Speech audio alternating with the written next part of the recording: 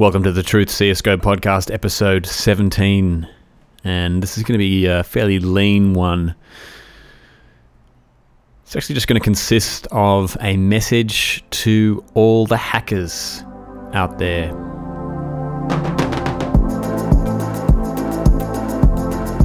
Are we rushing in, or are we going sneaky beaky like?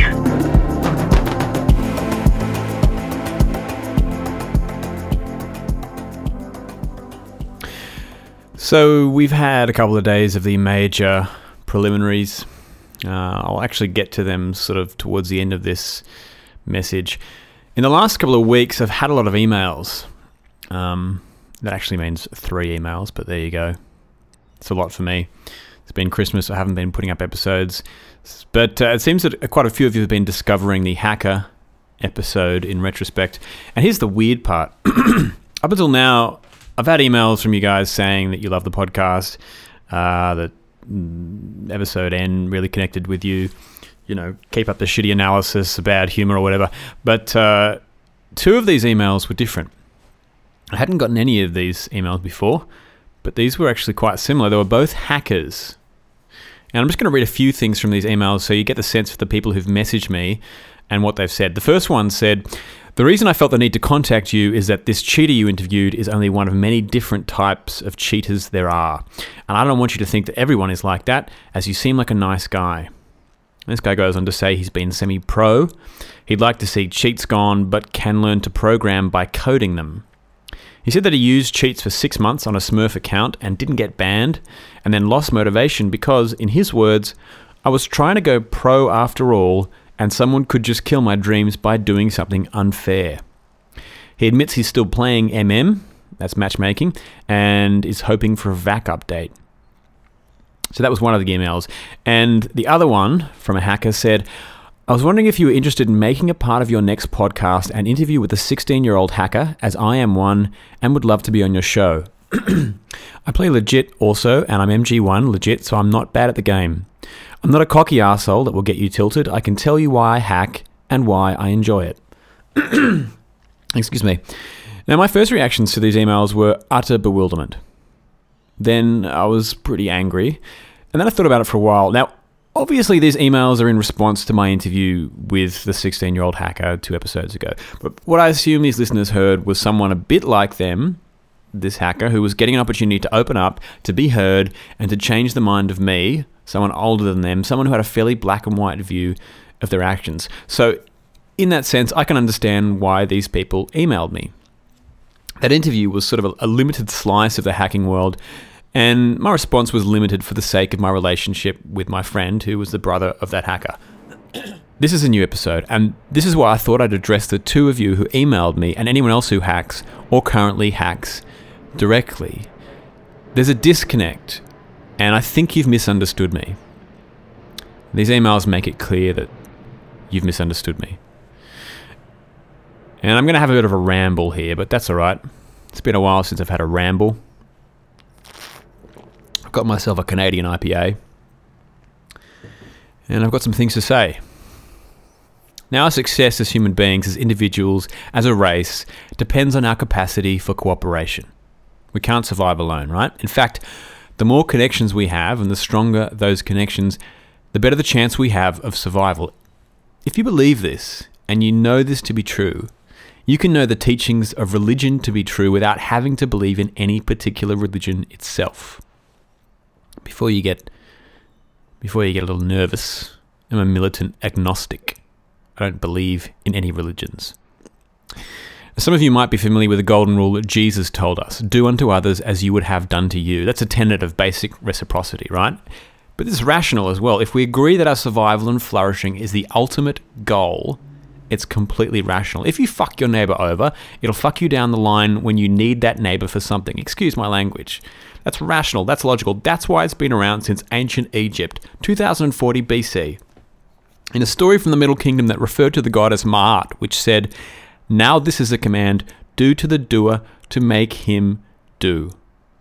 On a piece of papyrus from 664 BC, they found, "That which you hate to be done to you, do not do to another."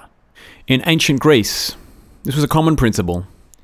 And it appeared in many forms, not least Isocrates, who said, "Do not do to others that which angers you when they do it to you." I could go on, from ancient Persia to Rome, through Judaism, Islam, the Baha'i faith, Hinduism, Buddhism, Jainism, Sikhism, Confucianism, Taoism, Mohism, Wicca, even goddamn Scientology put it in their founding tenets. I think you get what I'm saying. Christopher Hitchens used to say, when debating fundamental Christians, "If you say to me the Ten Commandments were given to Moses on Mount Sinai and not simply ingrained in humans and known from birth, then I ask you, how the hell did the Jews get to Mount Sinai in the first place if they're all fucking each other over all the time?" I hope I haven't lost you here. This is Life 101. This is basic out-of-the-crib stuff. You learn to walk. You learn to feed yourself. You learn to sit in a toilet. You learn to talk. You learn who your family is. You individuate from your parents and your siblings and your friends, and then you learn to treat others the way you want to be treated. Because anything else is harmful to you. Karma is not a mystical, magical, hippie word. It's Darwinian logic.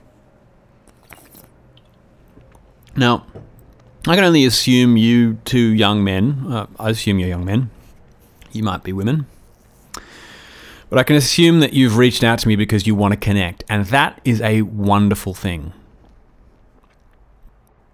That's why I sent you both responses via email, and that's why I'm talking to you now. I sensed in that young man I interviewed that he was missing a sense of connection. I also sensed that he was missing a sense of connection with his father.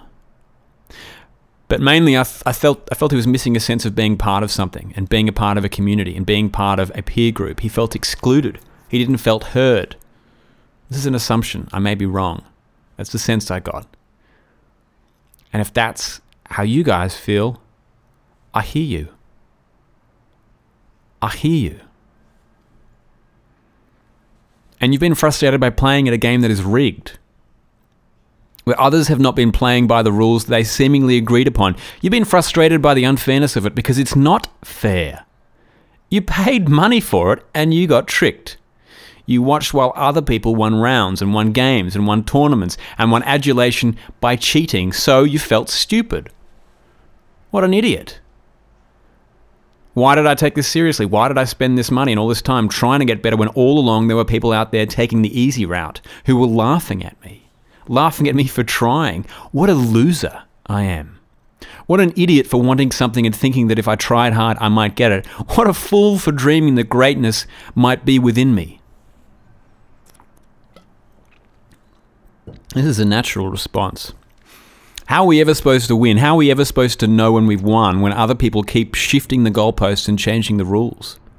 If we're playing a game of soccer and someone picks up the ball and runs with it, scores a goal and their team win, what's the point of even trying? Well, I'm not that old. But if you're 16, I'm double your age, and I'm going to tell you what happens in every facet of life. Sorry for the loud car. What happens in every facet of life is the exact same thing. There's always going to be someone who thinks low enough of themselves and others that they don't want to play by the rules. They can't bear the thought of losing because it'll mean they've failed as human beings, so they cheat. And that is the moment they've failed as human beings, not before. And the reason is they've tried to separate themselves from the rest of us, from other human beings, from their fellow man. They've said, I'm better, I'm different, I'm more special than the rest of you. And the reasons for this might be manifold. Their parents haven't validated their feelings. When a parent validates your feelings, they say, I hear you. I see your pain. I feel your happiness. I recognize you as an individual. It could be that their friends haven't done that. The people around them haven't sort of provided this for them. But unfortunately, this is where karma catches up, because we're all human. And when you try and make yourself special by cheating, by pretending you're not human, it catches up. The two of you who emailed me, you are just as human as me. And we're all looking for the same things. That's why once I'd felt angry at you, I moved on. Because that is not my actual response. When you see someone hacking and you think about hacking but you don't, that is when you've won. That's a victory. Because you're reacting with integrity, with a wholeness. You're acknowledging the oneness of yourself and the rest of us. Now, some of you on Reddit mentioned that the kid I interviewed seemed to blame the game. And I actually even focused on Valve too, and the fact that they have a responsibility. If they've taken everyone's money, they have a responsibility to deliver a product that does what it purports to do. Now, there's definitely a blurry, debatable line about how much responsibility. But it would be hard to argue that they don't have any. But ask yourself this: if you're playing a game of Monopoly and someone is stealing from the bank, that is not the fault of Hasbro, the makers of Monopoly. That's because that person who is stealing is at the level of basic self-development, and they're stuck in that level. As the wider society would call them, they're an asshole. You know, I played with this guy a few nights ago on Inferno. His name was Rush B, no relation to the podcast. And he didn't have a mic, and he wasn't responding to chat. Then about 6 rounds in, he started to complain via chat about us, about some aspect of the team play. I don't know. We were losing A or something. And I said over the mic, mate, if you've got something to say that's negative, that's fine. But add a positive suggestion at the end of it. So if you say something isn't working and sucks, suggest what you think may work instead. He said something like, "You're all just shit, I'd rather be kicked than play with you." And fair enough. That's his opinion. The others said they were happy to kick him, and I said I was happy to kick him too, but you know what? I'd rather just try and play as a 5-man as best as we could. Towards the end of the match, he was on top by a few frags and typed in chat, "Aren't you glad you didn't kick your carry?" And I said, I would always rather play with someone who's nice than someone who's good, hands down. And my teammates agreed. Yeah, it's a game. But as I said to this hacker and the hacker's dad, it's also half an hour of your life. And if you're not having a good time, why are you wasting it? So let's get practical. I'm not telling you to stop cheating. I'm not telling you guys to stop programming cheats. Both of those things are self-evident. It's like telling someone to stop throwing rocks at cars. It's like telling someone to stop kicking their dog. Instead, I want you to think about yourself for a moment. Even if you're 16 and your parents or teachers are still the ones who tell you what to do, think about when you're at your happiest playing the game. Your happiest moments of playing the game. I guarantee you they are not when you're cheating. And I would imagine it's when you're playing with friends and coordinating, and maybe not even winning. Maybe you're just working together and learning together and failing together. Now you may say, I've never had that. And you may say that all your thoughts about the game are negative and that it stresses you out. You get adrenaline, you get anxiety. You're never playing with people you like and you never seem to win. And I wouldn't be surprised. I've had moments like this with CSGO. It was nominated for that Haunts Your Dreams award, right? That Valve had or Steam had. But to you, I would say, stop playing. Just stop. Find something that gives you joy. If, however, you've got friends you like to play with, then let them help you weather the occasional baby who wants to pick up the ball with his hands, who can't deal with having to kick it with his feet. Because that's how you beat the hackers, by having friends. And the guy in the interview referenced a fellow hacker in New Zealand as being his friend. With all due respect, someone who encourages you to cheat is not your friend. They're setting you up for failure. They're your enemy. They're sabotaging your future. A friend is someone who has your long-term interests at heart, who says when you lose a game, you'll be fine, keep trying. So make that your mission in CSGO. Find a team, make a team, or get out. I'm serious, get out. And if you despair looking at the pros or the semi-pros who you think are hacking, that's not your problem. That is their problem, because everything they do now has repercussions later. Everything you do now has repercussions.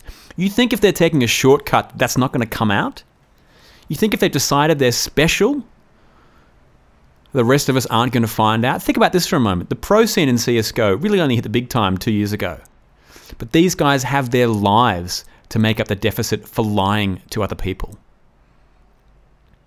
For lying to the organizations who pay them in good faith, the people who consider them friends, the fans who cheer them on, to their family members. I'm not saying pros cheat. I have no idea. I'm just saying it's not your problem. It's not my problem. Therefore, I don't care. Now, if you've been listening to this podcast since it began, you'll know I went through a big roster change of my own around the time the big roster changes happened in CSGO. I think beginning of September it was. Basically, my relationship with my fiancée of a few years ended. And much like the FaZe clan, I decided this would be a new beginning for me, a wonderful time of fun, of freedom, of exploration, of how great I could really be. And FaZe went on to win something like, I think it was 13 straight games on LAN.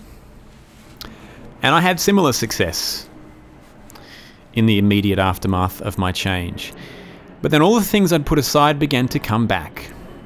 My disappointment at losing the future I thought I was going to have. The lost opportunities for fun and friendship with my ex. The intimacy, the closeness, the partnership, her family, her friends, and her. I'd never have them again, and that was a sad thing that I needed to grieve over. If we don't acknowledge these things, it's like whack-a-mole. They're going to come up again, and if your life's not in control, they can literally kill you. They really can. Now, Guardian from FaZe posted a day or two ago that he's been scrimming with fellow Russians, and I'm really not surprised. This is the second day of the major. I think he posted on the first day, or maybe just before the first day. And he's posting about how he's scrimming with fellow Russians. And why does this not surprise me? Because when we have to face the hard times, we go back to what is familiar, to what is easy, to what we know. Day one of the major preliminaries, FaZe struggled against Liquid, who was playing with a stand-in, and just got beat by Vega Squadron last night. Like, thrashed by Vega Squadron. You better believe they've got hard times coming up. They're facing the fact that teams who've been playing together for years, like the core of Vega, are going to beat them. They're facing the fact that they actually are going to have to grind and fail their way to a cohesive team, that nothing comes easy, that you can't just buy your way into success.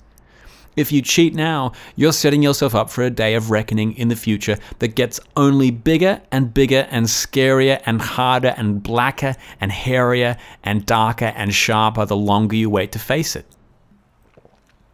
At some point, you've just got to put in the hard work and forget about what others are doing and get satisfaction from the fact that you're acting with integrity and you're going after what you want, and connect with others. Get involved in the Reddit forums, get involved on HLTV, make some art and post it, make a song about CSGO and post it, be honest on matchmaking, be honest in a queue, be you. Be the nice person you are.